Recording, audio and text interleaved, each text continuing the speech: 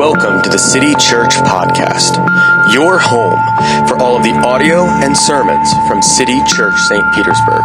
We meet every week at 10 a.m. at the Sundial AMC Movie Theater, 151 2nd Avenue North in beautiful downtown St. Petersburg, Florida.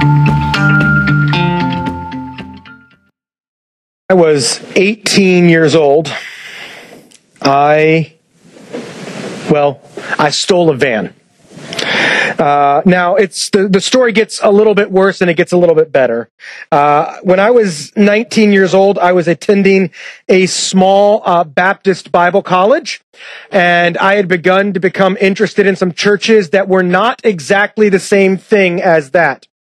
And so as I became interested in those churches that were a little bit different, I commandeered one of the college's 15-passenger vans and decided to drive it 2.5 hours away to go see a guy preach. And so that's what I did. Now, I had a little bit of cover. I did it with one of the dean of men. So if anybody's going to get in trouble, it's not going to be me. However, this was sort of very high on the things you shouldn't do. At this college, going to a Presbyterian church, especially one with a name like St. Andrew's Chapel that just sounded all kinds of Catholic, this was highly inappropriate to them. But I wanted to go hear a pastor named R.C. Sproul. And so I took the van. So we took the van and we drove 2.5 hours away, and we did. Let's be honest, as far as crimes go, this is a very benign and strangely Christian form of rebellion. Which, if I'm honest, is probably a set of words that could describe me most of my life, and especially as a 19-year-old. Benign and strangely Christian. But I wanted to go hear this guy named R.C. Sproul preach. I wanted to go to this strangely named place and hear it. Because he had been a significant part of my faith journey. He had been somebody who had opened up my eyes to see how the Bible was connected. He had opened up my eyes to see what grace in the Bible meant. And so I wanted to go see him, and I did. And it was great. It was wonderful. One of the things that always struck me about Pastor R.C. Sproul is he's almost always has the ability to make complex theology seem very simple. He can take something that is incredibly difficult to understand and make it very, very simple. I like that. The other thing that was striking to me about him that I sort of hadn't heard before, hadn't understood before, was this idea of he seemed to know everything. And for better and for worse at times, he seemed very certain of everything. Which struck me this week, because this week, as we've been walking through the book of John, we come to probably the most famous portion of the book of John, if not maybe the most famous portion of the entire Bible. We're going to be talking about John chapter 3. The home of John 3:16, which you might know from football games in the 80s and 90s. And what was striking to me is that I was reading on it, I was struck by how much different stuff is in John 3. How much stuff that's not always the easiest to understand. And then as I was reading through, and I was reading R.C. Sproul, this guy who I stole a van to go see, who I appreciated his candor, his directness, said, I've been studying John chapter 3 for 40 years, and there are large chunks of it that I'm still not sure what's going on. And yet, this passage contains this duplicity, this two things at once. It is the thing that if we want to tell somebody, hey, what's the easiest way to give us the picture of what Jesus is about? John 3:16. Let's do that. And at the same time, it's couched in a conversation that somebody who has made a living making complex things simple looks at and goes, that's really complex, and I'm not sure all the things that are going on there. And so as we read this, there's something about that that dichotomy, about that shift, about that characteristic of this passage. That is, on the one hand, very simple, on the other hand, complex. That reminds us of Christianity as a whole. And so what I want to do this morning is I want to read this story together. So I'm going to read it, and if you would, please stand and listen. The words will be on the screen behind me as we read the first 21 verses of John chapter 3.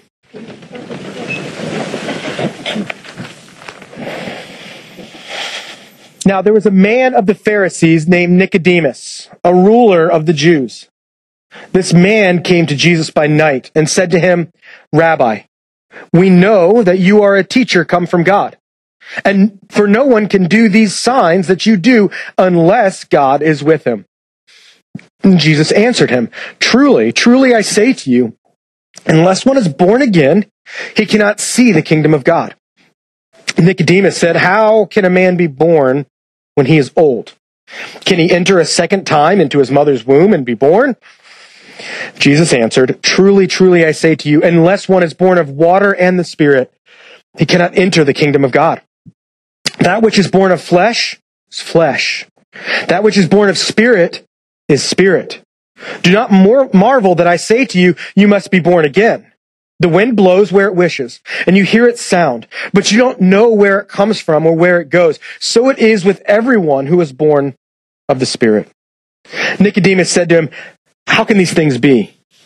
Jesus answered him, "Are you the teacher of Israel, and yet you do not understand these things? Truly, truly, I say to you, we speak of what we know, and bear witness to what we have seen, but you do not receive our testimony. If I had told you of earthly things, and you do not believe, how can you believe if I tell you of heavenly things? No one has ascended into heaven except he who descended from heaven, the Son of Man. And as Moses lifted up the serpent in the wilderness, so must the Son of Man be lifted up, that whoever believes in him may have eternal life. For God so loved the world that he gave his only Son, that whosoever believes in him should not perish, but have eternal life. For God did not send his Son into the world to condemn the world, but in order that the world might be saved through him. Whoever believes in him is not condemned, but whoever does not believe is condemned already, because he has not believed in the name of the only Son of God. And this is the judgment, that light has come into the world, and people loved darkness rather than light, because their works were evil. For everyone who does wicked things hates the light, and does not come to the light, lest his works should be exposed. But whoever does what is true comes to the light, so that it may be clearly seen that his works have been carried out in God." City Church, this is the Word of God written nearly 2,000 years ago and intended for us this morning. You may be seated.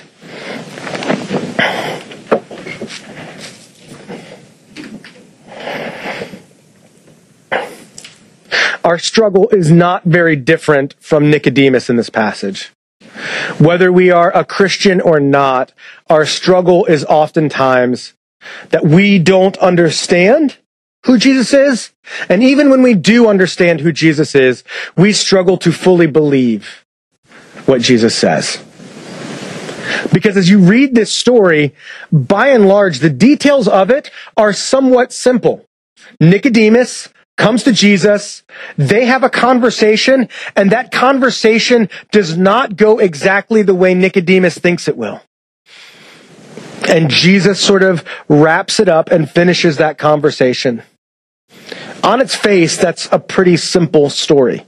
How many of us have ever had the experience of meeting somebody, having a conversation with them, something doesn't seem to connect, the communication doesn't seem to be happening well, and then we sort of move on, and the story kind of changes. That's, in one way, all that's really going on here. Nicodemus comes to see Jesus. Nicodemus misunderstands Jesus. Jesus clarifies. And to add to the simplicity, there are no complex words going on here.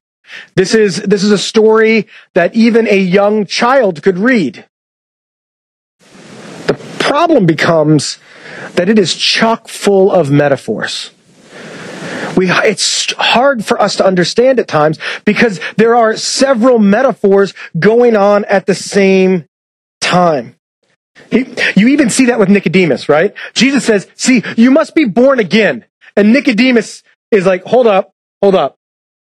I know that I have a first century understanding of biology, but I'm pretty sure that doesn't work, that you can't do that. And Jesus says, no, you're missing the point, Nicodemus. And many of us in the same ways miss the point. He says, in order to truly understand who God is, in order to truly see the kingdom of heaven, you have to be born again, Nicodemus. You have to have something fundamentally change in your life, which would have been pretty shocking and scandalous to say to Nicodemus. Because even in this set of verses that we have here, the sort of resume that John lays out that Nicodemus has is excellent. In fact, as you look through the New Testament, probably nobody but the Apostle Paul had a better resume than Nicodemus. Nicodemus was a Pharisee. He was a teacher of Israel. He was a scribe, most likely. He was on the council, and he has all of these accolades, and he comes to Jesus, the promised Messiah, and he cannot even begin to wrap his mind around what Jesus is saying. Jesus says, you got to be born again. And he goes, nope, not how biology works. Don't understand. And again, Jesus sort of looks at it another way. But as we look at this story of Nicodemus, one of the things we need to pay attention to is that our religious accolades don't merit anything. Nicodemus was probably the guy who had never missed Sunday school. He was the guy that not only grew up in the synagogue, but was part of the youth group at synagogue. And after he was part of the youth group at synagogue, he went away to a good college and found a good campus ministry. And then he went away to seminary and he did all the right things. Nicodemus was the kind of guy that did everything that he was supposed to do. Did it help him understand Jesus more? No. For those of us who have grown up in the church, this should be a somewhat sobering and shocking thought. For maybe you didn't grow up in the church, but maybe you've been in the church for a long time, for 10, 15, 20 years. The idea that all of Nicodemus' religious activity, that all of his study could amount to not being able to understand Jesus in a fundamental way should give us pause. Should make us stop and think. Am I listening for the voice of Jesus? Or am I just trying to approach this as if it's some sort of academic matter? As if it's some sort of thing that I can achieve? As if this is something where if I just do all the right things and pile up the right resume, God is going to love me? No, what matters, according to Jesus in this passage, is new birth. Is that we are born into a new family. That we are given a new identity. That we are given a new name. What John and Jesus are telling us in this passage is that you have to be willing to abandon your spiritual resume to follow Jesus. Which brings the question to us. Are you willing to abandon your spiritual resume to follow Jesus? What if Jesus asked you to move to a new city? And you used to be a big something at a church and now you're a who? You going to follow Jesus then? What if Jesus doesn't always answer your prayer request? Even though you've done all the right things, are you going to follow Jesus then? What's significant as John tells us the story of Jesus and Nicodemus interacting with one another again and again in this passage is that there is something that has to change. Something that is old has to become new. And the metaphors for it are all over the place. We need new life. We need new birth. We need a new identity. We need a new family. We have a new destiny. It's interesting that this passage, Jesus mentions the kingdom of God, but then he turns to a different analogy. He begins to talk about eternal life. And unfortunately for us, most of us, when we hear the term eternal life, want to think about what happens when I die. That eternal life is something that's out there in the future. But when John says this, he doesn't say that Jesus came to give us life after death. What he says is he came to give us the life of the ages. The life that begins now, that reflects a new sort of world. And Jesus says, this is what I'm offering you. This is what you have. That if you are a new person, if you are a new creation, you are living a new sort of life. You see, eternal life is not something, new life in Jesus is not something that you can just add on to your life like you can just about every other new thing. When you get a new car, as much as you hope it will, it does not fundamentally change who you are as a person. When you get a new house with a new address in St. Petersburg, it does not fundamentally change who you are. When you get new life in Christ, it fundamentally changes who you are. And John tells us that Jesus says this is not about heaven. This is something more. Something more is being offered by Jesus here. A new sort of life, a quality of life that is different than what's before. In some ways it's simple. You must be born again. In other ways it's complex. What does that mean? And more than what does that mean, how do we get that? How do we get from here to there? Which is what Jesus tells Nicodemus all about. What do we do to get new life in Christ? What do we do to receive this new birth, this birth from heaven, this life of the ages? How do we get that? Because as we look at our lives, we find a lot of reasons why our old life is not fulfilling, why our old life is not enough, why we need a new life. Most of us can see where that need comes from. So how do we get there? What is the ritual we have to perform? No, wrong question. What are the list of things that we need to do to accomplish that? Wrong question. What we need to do in order to have this sort of life is to believe. Now, this doesn't just mean acknowledge the existence of things. Like, I believe that certain movies are going to start playing on Friday in these other theaters. To believe what Jesus is telling us we have to do, is put our full trust and reliance on this thing. In this case, Jesus is saying, believe, put your full trust and reliance on me. That's how you get this new life. That's how you get it. And part of us goes, all right, that's great. All I have to do is believe. All I have to do is ask Jesus for forgiveness, and then all my records go clean and everything is fine, right? I'm reminded of the scene in the classic movie, Oh Brother, Where Art Thou?